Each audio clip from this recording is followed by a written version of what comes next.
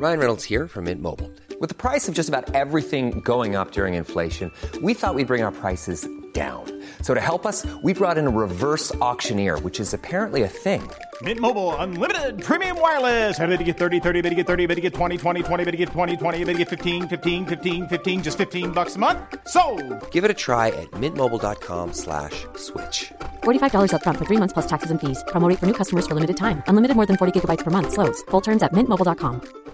Hi, I'm Daniel, founder of Pretty Litter. Cats and cat owners deserve better than any old-fashioned litter. That's why I teamed up with scientists and veterinarians to create Pretty Litter. Its innovative crystal formula has superior odor control and weighs up to 80% less than clay litter. Pretty Litter even monitors health by changing colors to help detect early signs of potential illness. It's the world's smartest kitty litter. Go to prettylitter.com and use code ACAST for 20% off your first order and a free cat toy. Terms and conditions apply. See site for details. Hello and welcome to another edition of your favourite podcast, Insane in the Membrane. Insane in the Membrane. Hello everybody, welcome to another edition of this wonderful podcast. Where I tell you what, it's nearly 3 years we've been doing this. It's coming up to 3 years. We're making an announcement about what we're going to be doing to celebrate that fact later on. But before we begin, we have to do the things that we do, and the way that we keep the lights on here is that we have a wonderful sponsor, and that sponsor is Save Our Souls Clothing. Those wonderful boys, Mark and Stacey, supporting our wonderful podcast. And we've got merch, membrane tees and hoodies. If you go to their website, sosclothing.co.uk/membrane, use the exclusive listener code membrane, that's one word, you'll get 15% off, not just of our wonderful hoodies and tees, but across the store. So what's not to love about that? How generous is that, those wonderful lads? So go to sosclothing.co.uk/membrane, use the exclusive listener code membrane, it's one word, you'll get 50% discount, not just off of our hoodies and tees, but off of the entire store. So there you go. They've also got another website coming up. I think it goes live very soon. It's called buythemerch.com, I think.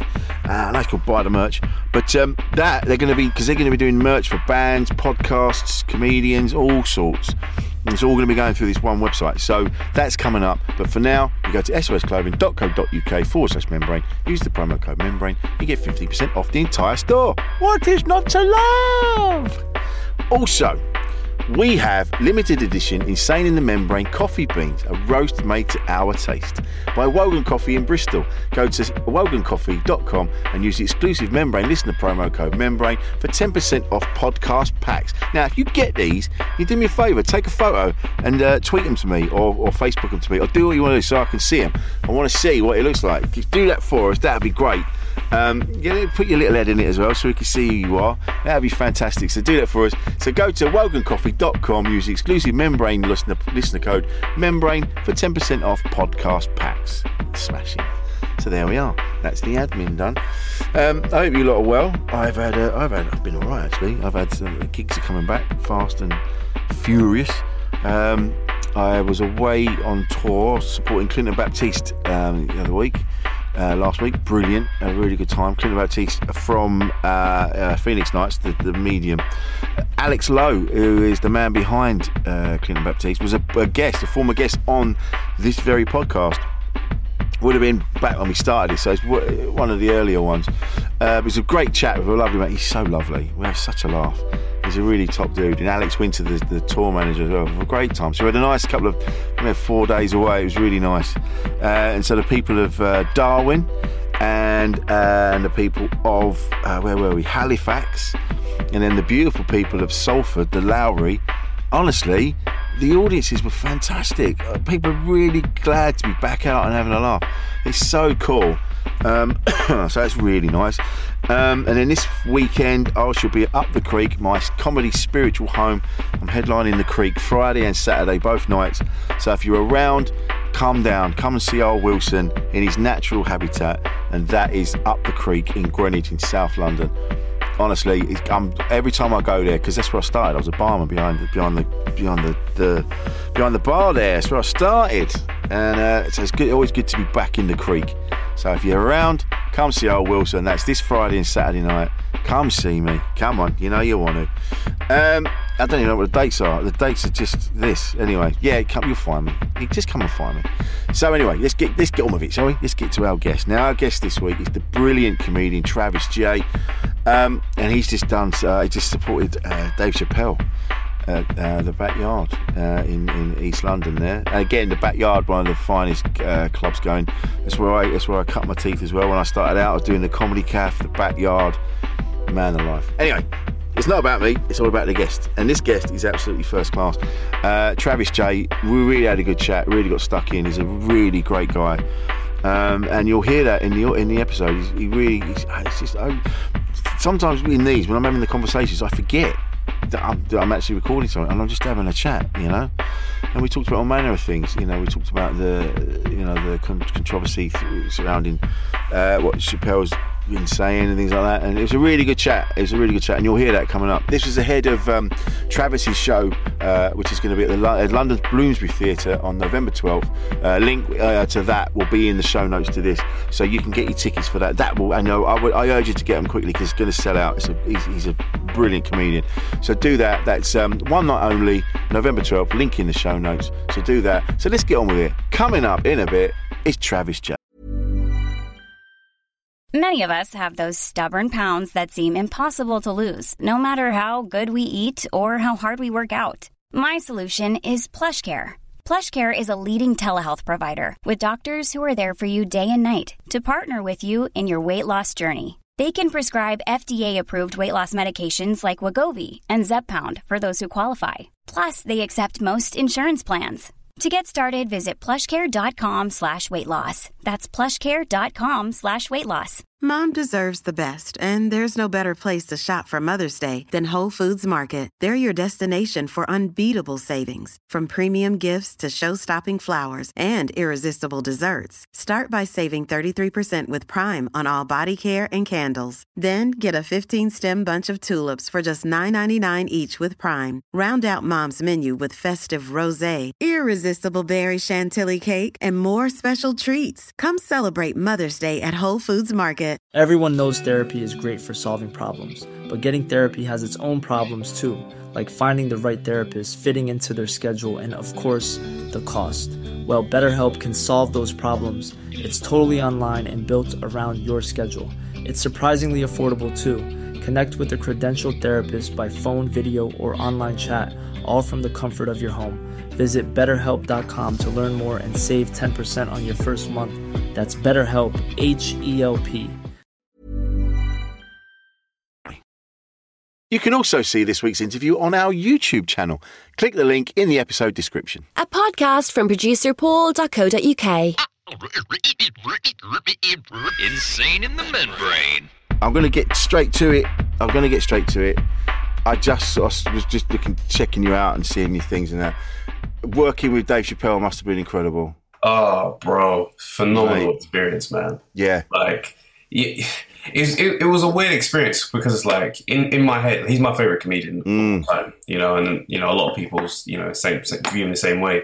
So it's like, you've got him in this godlike status. Do you know what I mean?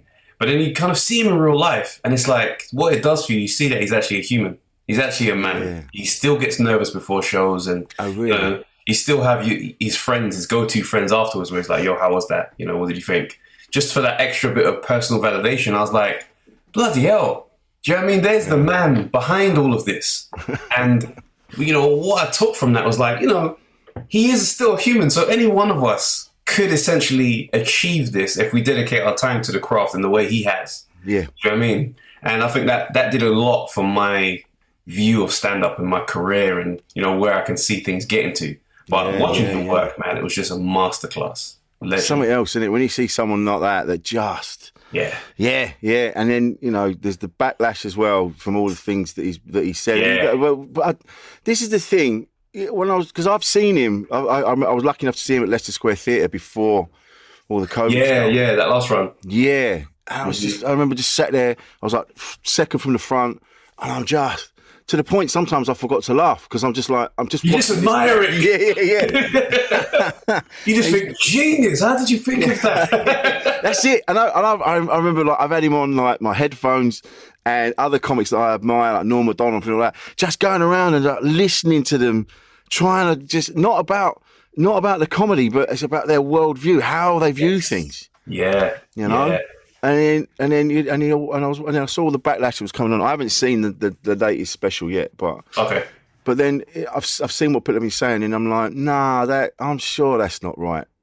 From what I gather, from what he said before, it's not transphobic at all, man. It's largely from that show as well. Right. The closer is a lot from that show, like the story about Daphne and stuff like that. You remember who did it? Yes.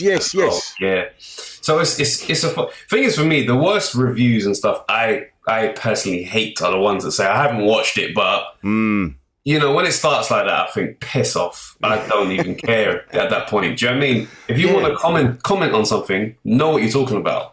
Because, you know, credit to Dave, whether you agree or disagree, he does know what he's talking about, by and large, in most cases. You know what I mean? If you want to fact check, there probably are some holes you can poke through, like as with anyone, but he, by and large, is a well-read, researched man.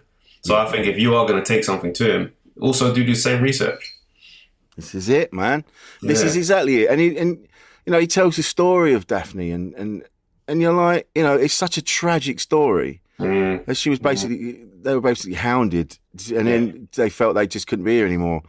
And you're like, you've not, these people that are making these comments, you haven't listened to a fucking thing that they've said. And like you say, he's a well-read man. He's not just blurting stuff out like the rest of us. He's actually done his research. He knows what he's talking about. He isn't transphobic at all. They should be, but you should be able to make fun of everybody. It's not necessarily punching down, but you should be able to joke about stuff. And the thing is, it's like, you know, whilst I'm always on the side of the comedian in a lot of these situations, even if a comedian has views I disagree with heavily, you know, I'm always kind of like, you know, let the comedian be the comedian. But I'm also along the side of, but you can't expect to be without the consequences that come with playing that position. Yeah. Do you know what I mean? Because people are going to feel how they feel. Of course they are, like, especially if it's a lived experience, you know, for you versus someone who isn't. So it's like, I liken it to if, say, a white comic was doing a lot of material about the black community's experience with racism. It's like, you know, it could be 85% correct, but that 15%, I'm going to feel like, well, why did he allow himself to make this mistake on our behalf? Do you see what I mean? So it's a bit triggering. So I do have that sympathy for the other side of the response, but at the same time, you know what I mean? I pick my side with as far as the comedian in the equation. I'm like, we got to be able to feel free enough to be ourselves, because I feel like the watered down safe stuff, like you can almost tell when a comic is jostling trying to be on the right side of history with the material, and it just turns into a TED talk. It's like, bro, you just pointed out basic human rights. Oh man, this is a conversation I've had with loads of people, like newer comics that are coming through, and they've been asking advice and things like that. And I don't really, I mean, I'm still working it out. I don't really know. Yeah. But you know, I'm just, you know, you like, because I want to be this kind of comedian or that kind of comedian. You go, look, you just talk, and whatever comes out, that's the comedian you're going to be. That's who you are, and you'll probably evolve. You'll start off this way, and you'll become that. The audience will work out what you are. They're going to work you out. You know, I used to worry. I'm like, oh, if I say that, do I sound racist? Do I sound homophobic? Do I sound this? Do I sound that? And I'm like, well, no, because I'm not those things. So that's not going to come out. Yeah. You know, it's an interesting one, because it's like, it really is a hard thing to advise young comics when they ask for stuff like that, because it really is a case of find your voice. Yeah.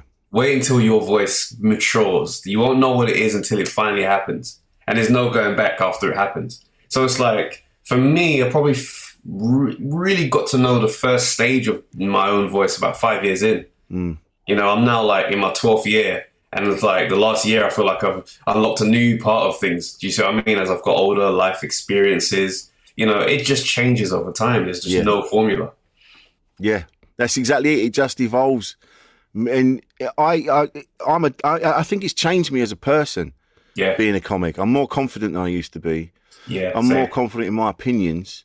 You know, I know I'm like we were just saying. You know, I have just nothing but peace and love for everybody on all sides, even the fucking idiots that are kicking off, like the QAnon and the flat earthers. I'm like, it's late listen, you're like, come on, all right. Listen, that's where you're going with that, and I respect that. That's up to you, but You know, yeah. I just want everyone to get along. You know, and you know what it is? That's really what's like really driving a lot of stuff I'm about these days. So, you know, I have like a lot of conversations sometimes and it drifts into like racial discussions and stuff like that. And I've had some conversations with dudes who would tell you, look, I'm racist and I don't care.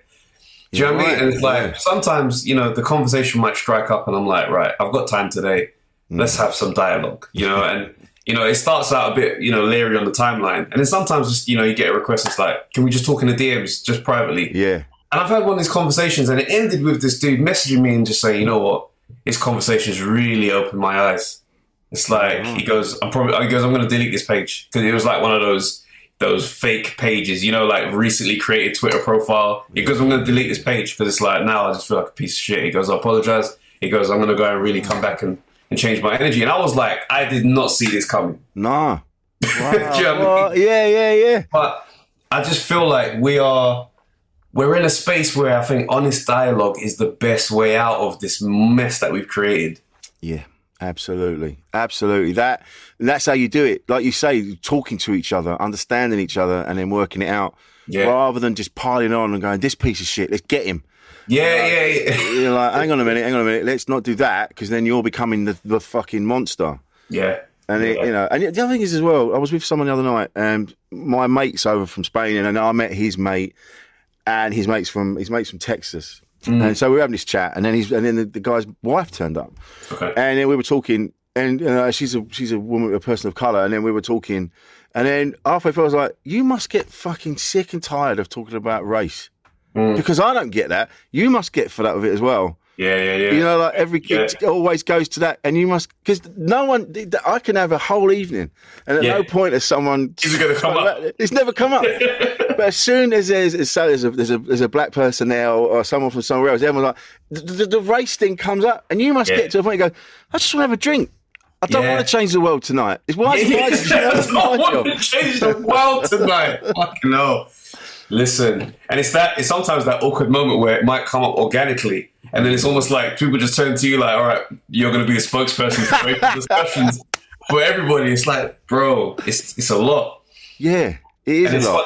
And it's funny sometimes when you get like, say, comedy reviews, when it's like you speak about something and, you know, race comes in and it's like, oh, you know, banging the racial drum again. I'm like, wait a minute. I cannot really talk about my lived experience truthfully without this at some point coming up. Yeah. Because, you know what I mean? It has coloured how I've experienced a lot of things in my life. Yeah. So when I look at those things, I think this is a very limited view on material and content in general. So I think it does play a role in a lot of ways that people would feel like, I can't imagine how that would be. I see. It's funny. Like when I talk about that, I go like, no one brings race up with me. Yeah. That's because of this has come up loads. That's because the system's fucking racist. Yeah. I've benefited from that unwittingly. Yeah, but you kind of go, you know, like I've said this a few times ago, because when I get into this conversation with other people, and I've said that, I've gone, like, the system's racist. It's fucked. They go, oh, what do you mean? What do you mean? They can't say that. I went, how many photos are there of black families stood outside the gates of the stately home that was owned by their ancestors? There's none. They don't have. It's been. That's what I'm talking about. How many black people do you see on Antique Roadshow? Yeah, exactly. Oh, this has been in my family for 200 years. 200 years, yeah, all right, mate. Yeah. Well, my family, they all got killed 200 years ago. So you could have that fucking pot. That's what I'm saying. Oh, mate. And that's the difference, isn't it? And that's why that's what we need to talk about. And that's you know what's funny is that, like, say, terms that can spark crazy debates, like white privilege. Yeah. I feel like a lot of that stuff was really misconstrued because I feel like white privilege felt like an attack on white people today. And I was looking at it and I'm like, this has nothing to do with anybody who is alive today when that term is mentioned. Do you know what I mean? It goes straight to systemic and it's what took place in history to shape today's society. So to point it out and say, oh, white privilege, I can imagine somebody who's grown up, you know, white person, been under the poverty line most of their life, really struggled. Hearing that and thinking, what are you talking about? You know what I mean? Yeah. So that's why I think more conversations should just to clarify points rather than buzzwords leading the dialogue all the time. Yeah, because the word privilege, like you say, will get misconstrued. Yeah. I know that because I did it. when I first heard that phrase. I'm like, what? Yeah. What are you talking about? I didn't have a quid to get the bus to college. What's this bullshit? Yeah. And then you got to break it down and like you say, have the dialogue and oh man. But that, you know, like you say, because that's knowing that growing up, that's going to mess with your mental health. Do you know what I mean? Because you know the system's stacked against you as soon as you're born.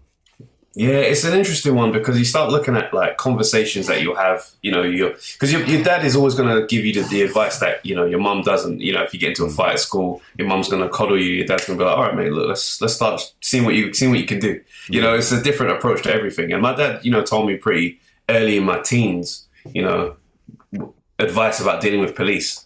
It's don't always expect fairness when you're dealing with the police. You know, I'm not trying to have you out here hating them or anything like that, but I've got to make you aware of the legitimate possibilities, you know? So be aware of yourself when you're getting drunk and you're out with your mates. Do you know what I mean? Don't leave yourself legless. Like, this is the type of advice that I was always aware of. So, you know, I'd be out in my late teens and I'm early 20s, I'm going out. I've always made sure that no matter where I'm drinking, I get to a point where I'm like, okay, if I need to protect myself, do I still have the faculties to do that right now with my current state? And now I'm on the water. Wow. In the middle of having a great night. Yeah. These are thoughts. Yeah. You see what I mean? So it's like you do kind of, it stays in the background of your existence. And it can shape a victim mentality sometimes because you start to feel like, okay, I've constantly got an excuse for certain things. And that's where it goes too far, in my opinion, where it's like, okay, you can't let this thing rule your life and kind of arm you with an excuse as to why your life didn't turn out the way you wanted. But at the same time, the lay of the land is the lay of the land. So, yeah, it's quite fascinating. Well, it's the same with, I've read a thing the other day. Someone put a checklist up of when women go out and when men go out. So it was women, it was all like, right, pepper spray, this, that, make sure I've texted my friends, make sure keys in between my fingers. I've got this, that, make sure people know where I am, blah, blah, blah, blah, blah. And then when it said what the boys have to check, it says like money, phone, keys. Mate. And you go, right, so that's what we need to talk about. Yeah. When we go, it's not all men, but it's enough men for that to be a problem. Male privilege was I'll be brutally honest and say I didn't really acknowledge or really pay attention to male privilege until having a daughter. You know, my daughter, you know, and I know a lot of people say, oh, why do men always have to wait until they have a daughter before they start caring about these things? But it's like, that's just my truth, you know? And I've always looked at it like, you know, if you touch my mum or my sister, I'm coming after you. But I wasn't just genuinely thinking about the female experience. And, you know, my little girl was born, and I remember seeing a video online of this this girl. She was walking and she'd filmed herself. And it was like, she filmed how many men catcalled her, how many men approached her to speak and just to generally make conversation and just, oh, smile, darling, da-da-da-da-da. And I was like, even in my finest hour of women's attention, it's never been this bad. And I just was like, that must be quite scary. Yeah. Do you know what I mean? It's like, bloody hell. It's all the time. I saw it every single time I'm on public transport. I see something. Yeah. I see a guy looking too long on the escalators at women. I see a guy, there was the other night I was on the tube and there were the two young girls sitting next to me. Yeah, just chatting away, minding their own business. This guy gets on and sits opposite them. Yeah. And he's just doing all he can to just get their attention. Yeah. And you're just going, mate, and it's all the time and it's relentless. Mm-hmm. Yet for some reason, there's a reluctance to have a talk with. We have to talk to young men. That's right. Young boys at a very young age. Go, listen. You can have certain urges. You can have certain feelings. Yeah. This is how you react to those feelings and urges. It's true. It's true. And I think it's a weird one because like I didn't even know that, you know, some women send pictures of the person they're going to go on a date with to their friend just in case that's just a face to phone the police and report. Jesus. I'm like, I've never had to do that on a date. No, never. It's very simple thoughts and demands, but and you look at, say, for example, the recent situation with Sarah Everard and the police, and it's like that is a very scary time now for women. Yeah, when police, you know, are the ones who you would phone in those situations. Yeah. You know, and for me, it's like, you know, I'm one of these people that, you know, I have a different view on things. Like, for me, I don't look at violence as necessarily a bad thing. if it's controlled. I've been boxing for like over 10 years. So that's my philosophy, is that violence is not the enemy as long as it's controlled. So I do feel like there needs to be some type of legal loophole that allows women to be either armed or have some type of legit threat of violence to be able to counter these moments. Because whilst, you say, not all men are this and that, but the ones that are, they don't listen to these conversations. Do you know what I mean? They're just out there. Yes. Rapists. There's no class where rapists went and suddenly it's like, this is who I'm going to be. They just are in their world, and that's who they are. Yes. So I'm like, there's nothing I can advise a woman to do besides being able to defend herself should this guy show up. That's just my approach on things. So I don't know, man. I don't know. But that's it. And that's why we need to talk to kids at a young age. Yeah. And that's where we do it. And then you'll be able to see signs. You will be able to see signs like the kid running around pulling people's hair. Yeah. Just that, even if it's not, just have a word and go, listen, don't fucking do that. You got to chill out a little bit. Yeah, just in case, because it's so extreme the other end. Like that I think about that Sarah Everard story at least once a day. Yeah. And every day I feel genuine sadness at what she must have gone through. Same. Yeah. And it's like it's tough because it's like, in the black community, we've had our experiences with the police. And it's sad and it's a little bit frustrating because there's times when things are mentioned and it's almost like the response is very much, if you've got nothing to hide, the police should be da-da-da. And so I'm thinking, all right, look, we're basically pointing out there is an issue with how these guys operate, and this has happened. And I'm glad the conversation has got to this space where people are now looking and thinking, no, there is a fucking issue. Do you know what I mean? Because they're systemically, the police as a whole, unit, still fucked up.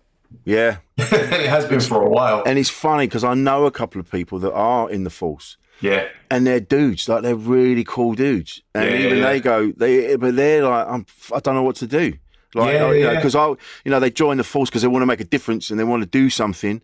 But because of all the bullshit, the system and all the bureaucracy and all the other bollocks, they get to a point and I don't know what to do.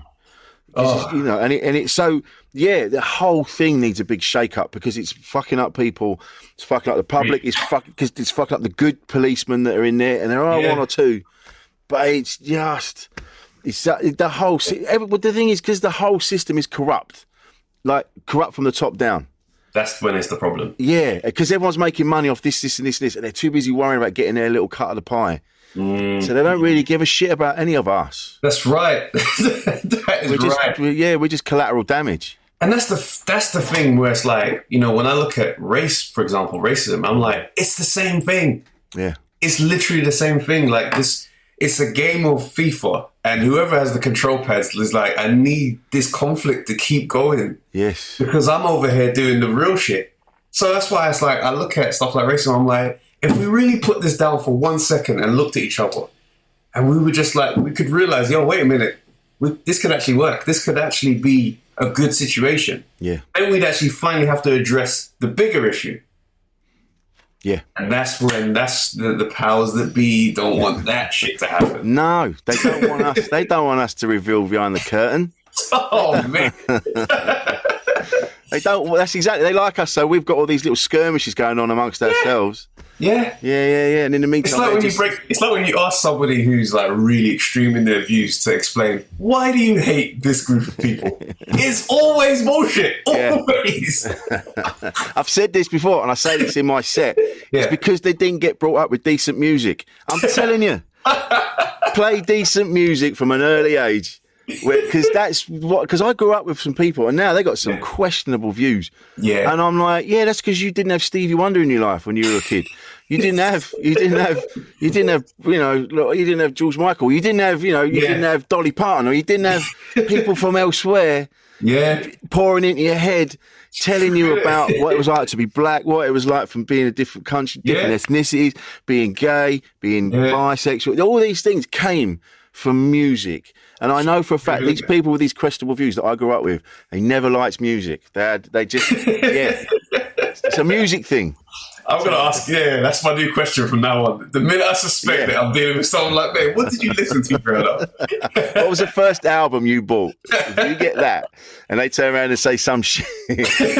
Oh, they go, you go, so what sort of music you like? And they go, just a bit of anything, really. Oh, get him out. Get him out. You're a racist, sexist, homophobic, transphobic. Oh, mate. But so this is the thing. So growing up with that in mind, it does. Of course, it affects you. It affects your mental health and things like that. And have you seem pretty level-headed and cool. Like you've got a good understanding of the world. Yeah. And then now you've got a child as well. Yeah, I've got two kids. I've got a daughter. She's 10, and my son is 3. Yeah, and my daughter from a previous relationship. So me and my son's mum, we're together now. Right. So it's funny because it's like I never really looked forward to what my kids' experiences would be. I never really looked to the future as to where this is all going to end up when it was just me. But now it's like I look at the world that my kids are going to grow into, and it's like it's like you get torn between some choices where it's like you raise your kids to the world you'd like to have to exist, yes, or the world that we actually have right now. Yeah, and I'm torn because it's like I can't be on this page with you and out there because then you're setting up for a car crash. Yeah, so it's like I'm constantly now being very real with my kids, and it's like it's that equivalent conversation that my dad had with me, where I'm like I would feel like I cheated you if I didn't give you that. You see what I mean? Yeah. And it's like, on one hand, it's like, but, you could say, you're perpetuating, you're keeping it going. But it's like, I can't leave my kids blindsided. All I can do is raise them to be good people, but also be aware of certain things, so that way, if the situation ever happens, you know what to do and how to take care of yourself. Yeah. And that's my job as a parent, as far as I can see. Yeah. I'll tell you what will happen as well, because mine are older now. Mine are 29 and 24. Yeah. And I was so worried about them. I'm like, oh man, have I been a good dad? Do they know enough? Are they going to be all right? Are they prepared? Yeah. But you don't realise they're the same as you. So they were growing up, dealing with the bullshit of the parents. That's right. And the bullshit of the outside world, figuring it out, working it out, getting their own opinions on things. And then I was out one day, I was around my youngest son's, where I was around his cousins having a bit of dinner, and he was there. And I just heard him talking to his mate. And he just went, the thing is with my dad, he goes, he just needs a little bit of looking after now and again. And I went, you've got it.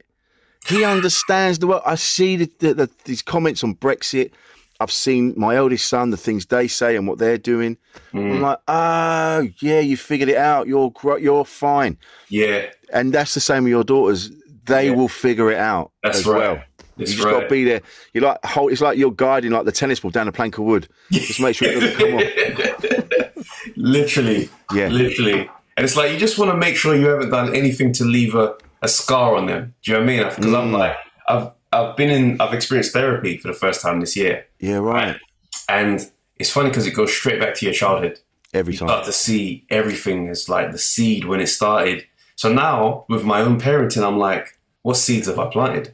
Or what seeds am I planting? Do you know what I mean? So now I'm trying to like micromanage things I say. Like my son, right? He's 3 years old. And he had a situation in nursery. And he said this boy pushed him. And I was like, my instant reactions was, all right, let's go in the gym and let's start to teach you how to defend yourself. Yeah. And I was like, this isn't the best thing to teach a 3-year-old. Do you know what I mean? Yeah. So I'm like, I had to just be like, well, make sure that you tell the teacher that next time it happens again. And it's like, I'm going against what I know what I want to say. But at the same time, I'm like, I don't want you to process violence as a resolution so young in your early state in your life. You know what I mean? It's not self-defense to a 3-year-old. It's just, look what I can do now. Yeah, Dad said I can punch you in the mouth. That's what I mean. Mind you saying that, my eldest, when they were at school, and there was a kid picking on him all the time. Yeah. And I just said to him, look, next time he does it, just fucking lamp him. Yeah. And he did. And he did. And luckily, he got away with it because the kid was a bully. He was bullying loads of people. Yeah. But then that doesn't help the kid because the kid's probably getting some shit at home. There's a reason why he's getting bullied. And I've learned that now. I wish I'd known that then. But this is in the 90s, so I was different. Yeah. But same as you. Therapy. But the thing is, though, it's like I'm definitely giving it a 3-strike process. So it's like, So if I keep hearing this, and we're getting in the gym. We're not having that. You get three turns at this. Yeah. And after that, it's got to go old school. It's chaos, mate. Gotta get medieval on your ass. So you're doing therapy now? Yeah. So like not as regular as when I first started, but it was very eye-opening. And it's like, because I think, sometimes I used to look at life as if like life was just a journey. We're in a vehicle and we just go through all the shit, the good stuff, the bad stuff. But now my philosophy has changed a bit, because now I kind of realize that we actually carry every single thing that we've experienced in our lives. So I'm like, if we're carrying all this stuff and we don't put it down, we could easily along the way and not realize it become a bit toxic. Yes. You see what I mean? So it's one of the things I've faced and been like dealing with, I feel like I've kind of overcome it, is the whole kind of, I really leaned into composure, right? I was very much like, nothing bothers me, nothing gets to me. I'm pretty much cerebral in all areas of my life. Yeah. So it's like, I probably created this mechanism to protect myself. In entertainment, there's a lot of rejection.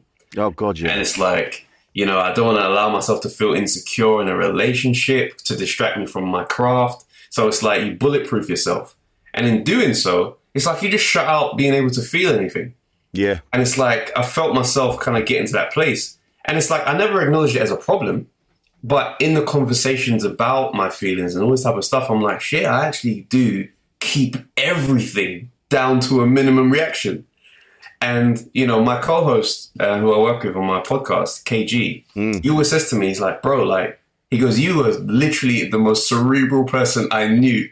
It's like, we've podded for like 2 years together, but it's like, I'm only now getting to know you.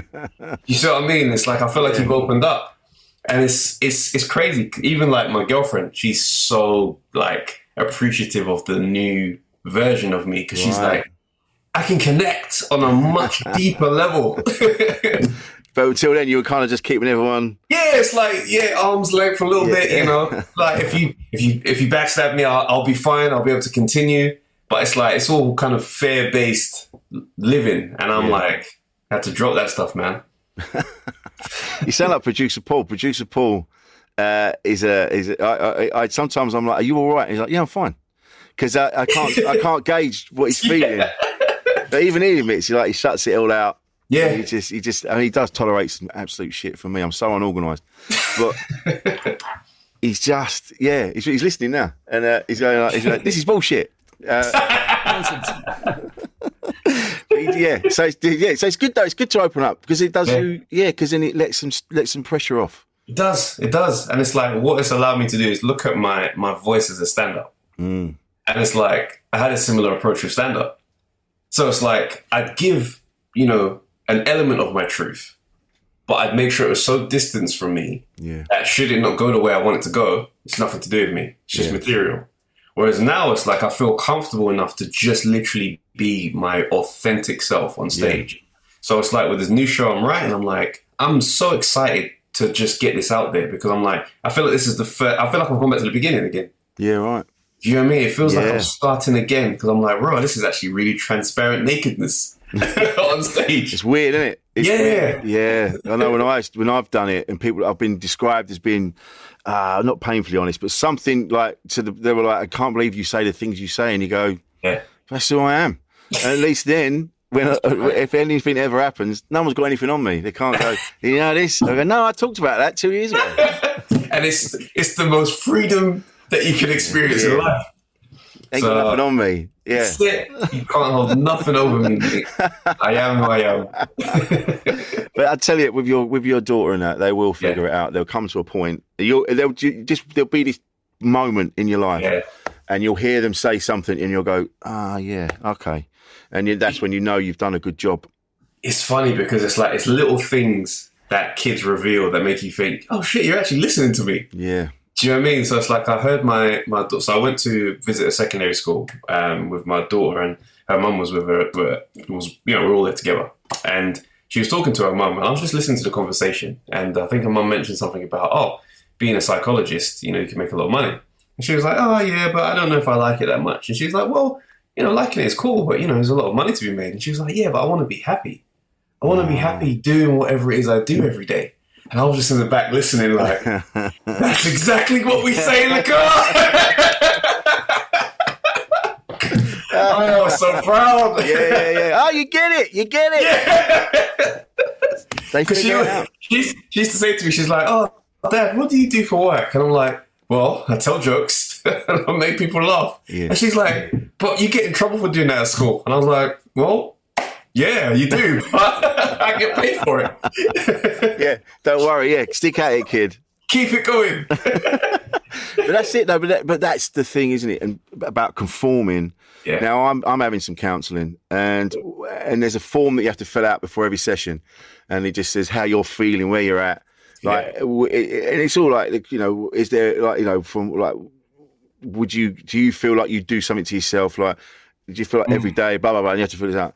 And then there was a couple of weeks I didn't fill it out, and the counsellor was like, what? He goes, you didn't fill the form out.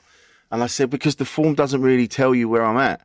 It's too, sometimes I feel like I want to do myself in, but then it goes away, and then it might come back. And I'm like, he goes, yeah, and then he explained to me the reason of the form, and it made sense. Right, okay. And it's all about, and then you talk about, you know, conforming, and then like we say about, you know, your daughter saying like, oh yeah, at school you're not allowed to make fun, and tell jokes and things like that. You get told off, and that's the thing, isn't it? We all feel like we don't fit in, and everyone feels, oh, I need to do more, and then I'll feel like I'm in it.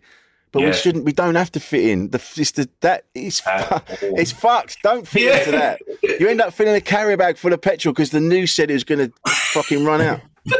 If you try and fit in, this is it. It's like I look at my friends and all my stuff, and I'm like, you know what? I'm glad I am the way I am. Do you know what I mean? I used to. You have that insecurity that makes you think, oh, I'm not like everybody else. Should I do a bit more of this? Do a bit more of that? Whereas now I'm like, I'm happy to take my path and go it alone. Whatever happens, let the cards fall where they may. Do you know what I mean? And I think, you know, now I'm set in my life. I'm like, I've got my family. Do you know what I mean? I've got a house. I'm like, I'm good. Do you know what I mean? So if I go on stage and say something and everybody turns against me, my life is unchanged. It's unchanged. Yeah. I think that is it. It's you know, we only, as far as we're aware, we only get one shot at this. And so, you know, we waste a lot of time worrying about fitting in, worrying about this, that and the other, and trying to change ourselves to be this, that and the other. But all you got to do is just be decent. Just be decent to the people around you. Yeah. That's it. And I've learned that the hard way because, I mean, because I've been a bit of a dude, but I've been an absolute wanker as well. Yeah. I'm still figuring it out. You ever have those moments where you just kind of like, you step out yourself and you're like, bro, I'm being a bit of a prick today. I think my blood sugar's really low. I'm being a right fucking tosser today. Oh, man. But it's recognising that, not beating yourself up too much about that. Yeah.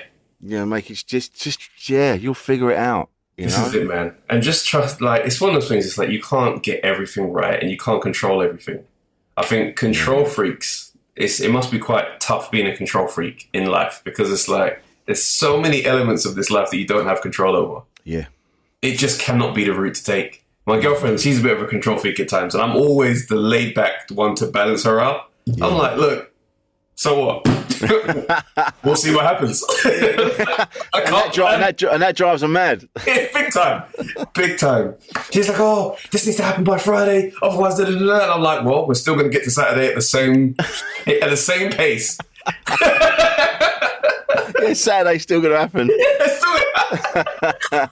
It's it, and I know people, like loved ones, that try to preempt. They were so hell bent on being in control. Mm-hmm. Like they're trying to make the future happen. Like, no, I know exactly what's going to happen at any given time. You're like, you're going to die young. It doesn't work like that. No, just let it happen. Do the best you can. But you know what it is? Being a stand-up comic prepares you for that, though, because you plan your set, and it's like, yeah, I'm going to do this, and it's going to happen, and that's a big joke. That always gets a great laugh. And then just one day, it doesn't get a laugh at all. Now that little pause break you had planned, fuck it, we're still in this. I know. Yeah. Oh, shit. There's a guy called Benny Boot who used to do comedy. I don't know if you ever met him. Fucking really lovely guy. And he like at the end of his set, he goes, the set's short tonight. He goes, because the time I allotted for laughter, you did not comply.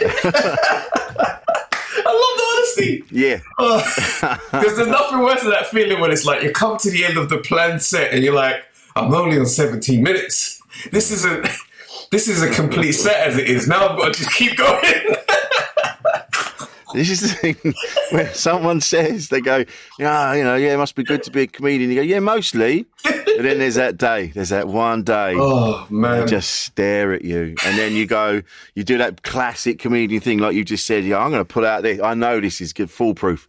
And you go, blam. And he goes, nah. Not tonight, mate. In fact, that's the worst thing you've said yet. Like, okay, all right, and yeah, but then that's why I like it when you acknowledge it. People sometimes you can win around, like Bill Burr famously, the countdown when he was in Philadelphia. Yeah. And when he got on back on side, but that's a rare occurrence as well. If you can come out of it and go, look, this is shit, eh? Very rarely do they go, oh yeah, yeah, exactly, mate. If you address it and they just give you that cold stare, that's when it's like, mate, time to wrap it up. But what I've said to younger comics as well is that the gaps in between the shit gigs become longer. So, yes. Yeah. So, if you're having a run where every night is, I don't know what you're going to do. Yeah, rethink the strategy a little bit. But it does make you a stronger person, like we said earlier. It does. The tough gigs definitely confirm to me that I love stand-up. Yeah. Do you know what I mean? I've had some nights where it's like, bloody hell, I probably shouldn't really get paid for this. That was outrageous. I've heard that. Someone said that the other day. They went, there was one night I bombed so hard I didn't take my fee. And I went, no, you should always take your fee. Exactly. Always take the fee. Yeah. I ain't messing around with that. I remember one time I had this gig at Camden Centre. And it's like, first time performing in a space that big. And I'd won like a competition in a mini comedy club in North London to get the privilege to perform there.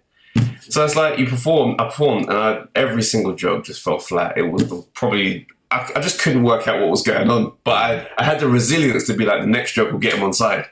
And I'll get to my last joke, I'm like, this is the big finish. This is the one that does it. Halfway through that joke, they started clapping me off. Like, all right, we've had enough of this.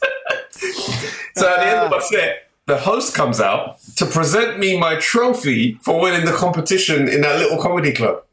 Oh my gosh. I was thinking, if you're watching this, you think, who the hell did he beat to win that competition? Oh man. Yeah. Who? Yeah, what the fuck? Exactly. He was the winner. Oh man. I've had it. Yeah, I've had. I remember emceeing a night, and there was a guy called Tom Wrigglesworth. And there was a guy. It was a gig for. It would just be jonglers. Okay. Yeah. And he had this gig at Sway in Covent Garden, and everyone. It was called the Abattoir. Everyone died. Yeah. Everyone died all the time.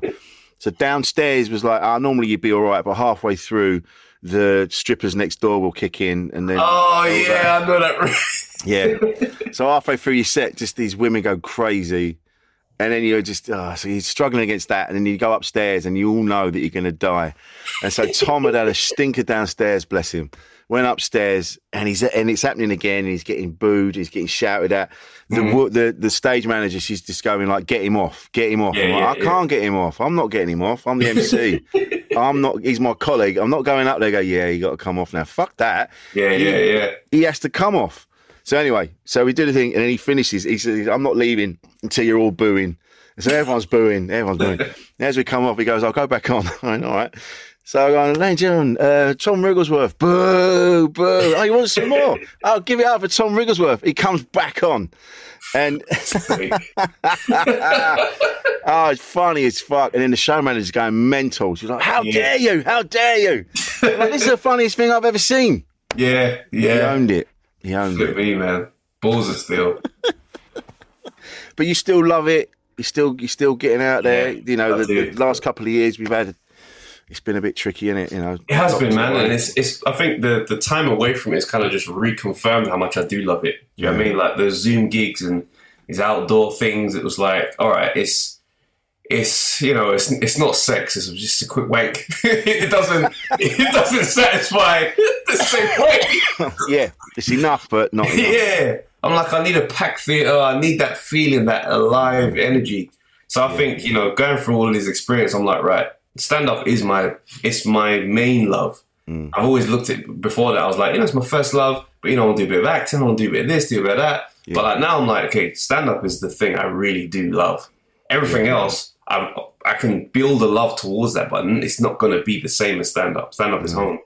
So, you know, I'm very excited. And I think with the new kind of experiences and stuff that's kind of taken place mentally, I'm like, I actually cannot wait to get on stage. Yeah. Cannot wait. It's that, I remember someone they were talking to me in one of the lockdowns and he just said, oh, you know what it's like, Rich? We just need that attention. And I'm like, I don't know if I don't need attention, but what I need is the buzz I get for making a room for the people laugh. That's right. Sometimes it just hits. You don't even know what you're saying. It's just something else. You're just in this flow state, and it's like bam, bam, bam, bam, bam, and the place is rocking, and you're just in the middle of it. And then afterwards, you come away, and go, "Fuck, I don't even remember what I said."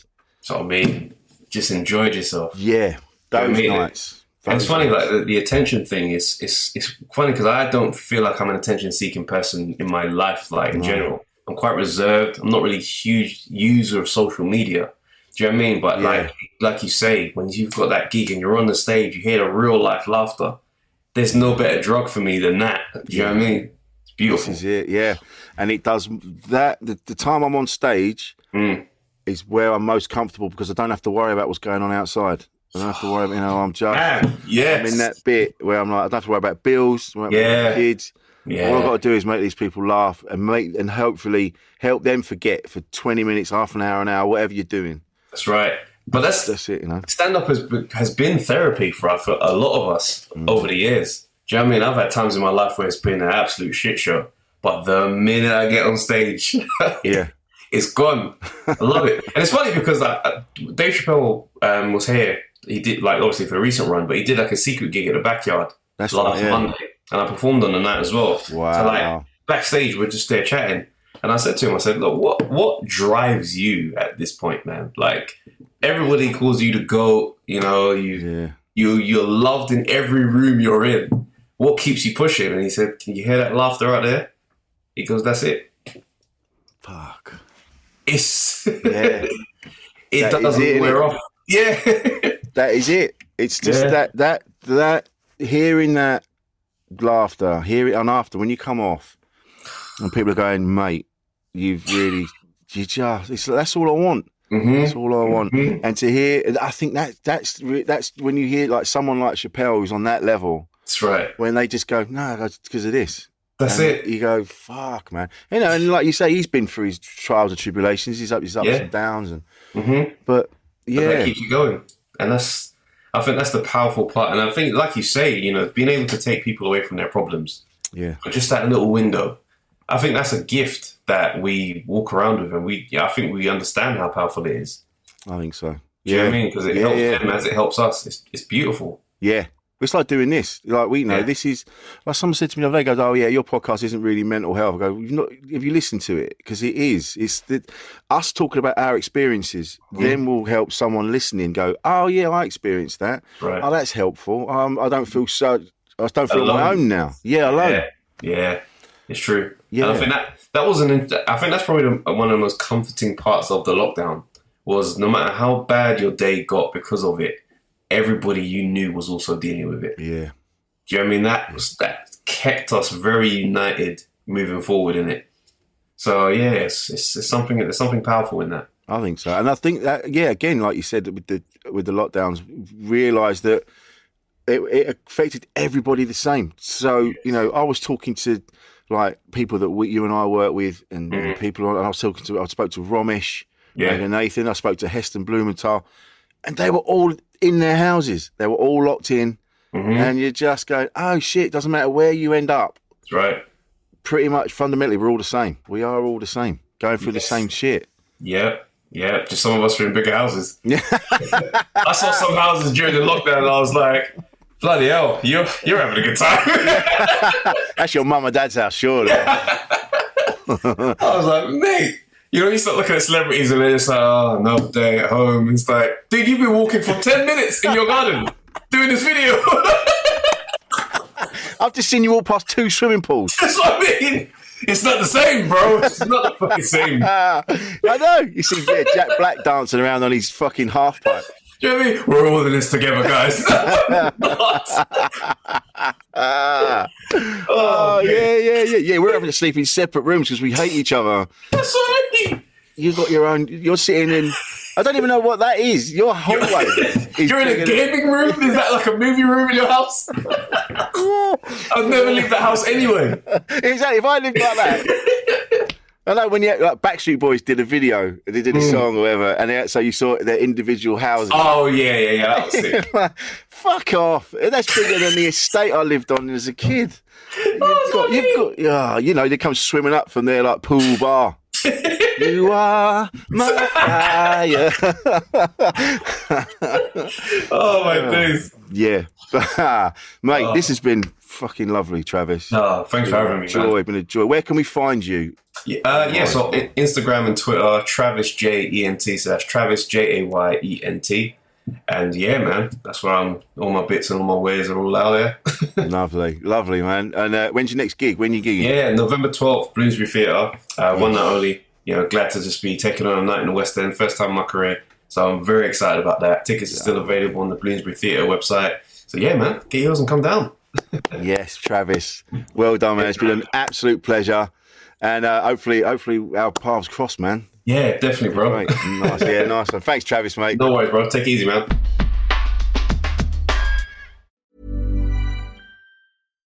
Hi, I'm Daniel, founder of Pretty Litter. Cats and cat owners deserve better than any old-fashioned litter. That's why I teamed up with scientists and veterinarians to create Pretty Litter. Its innovative crystal formula has superior odor control and weighs up to 80% less than clay litter. Pretty Litter even monitors health by changing colors to help detect early signs of potential illness. It's the world's smartest kitty litter. Go to prettylitter.com and use code ACAST for 20% off your first order and a free cat toy. Terms and conditions apply. See site for details. Mom deserves the best, and there's no better place to shop for Mother's Day than Whole Foods Market. They're your destination for unbeatable savings, from premium gifts to show-stopping flowers and irresistible desserts. Start by saving 33% with Prime on all body care and candles. Then get a 15-stem bunch of tulips for just $9.99 each with Prime. Round out Mom's menu with festive rosé, irresistible berry chantilly cake, and more special treats. Come celebrate Mother's Day at Whole Foods Market. Imagine the softest sheets you've ever felt. Now imagine them getting even softer over time. That's what you'll feel with Boll & Branch's organic cotton sheets. In a recent customer survey, 96% replied that Boll & Branch sheets get softer with every wash. Start getting your best night's sleep in these sheets that get softer and softer for years to come. Try their sheets with a 30-night guarantee. Plus, get 15% off your first order at bollandbranch.com. Code BUTTERY. Exclusions apply. See site for details. Made by darkhorse digital.co.uk. Shooting, live streaming and podcast production.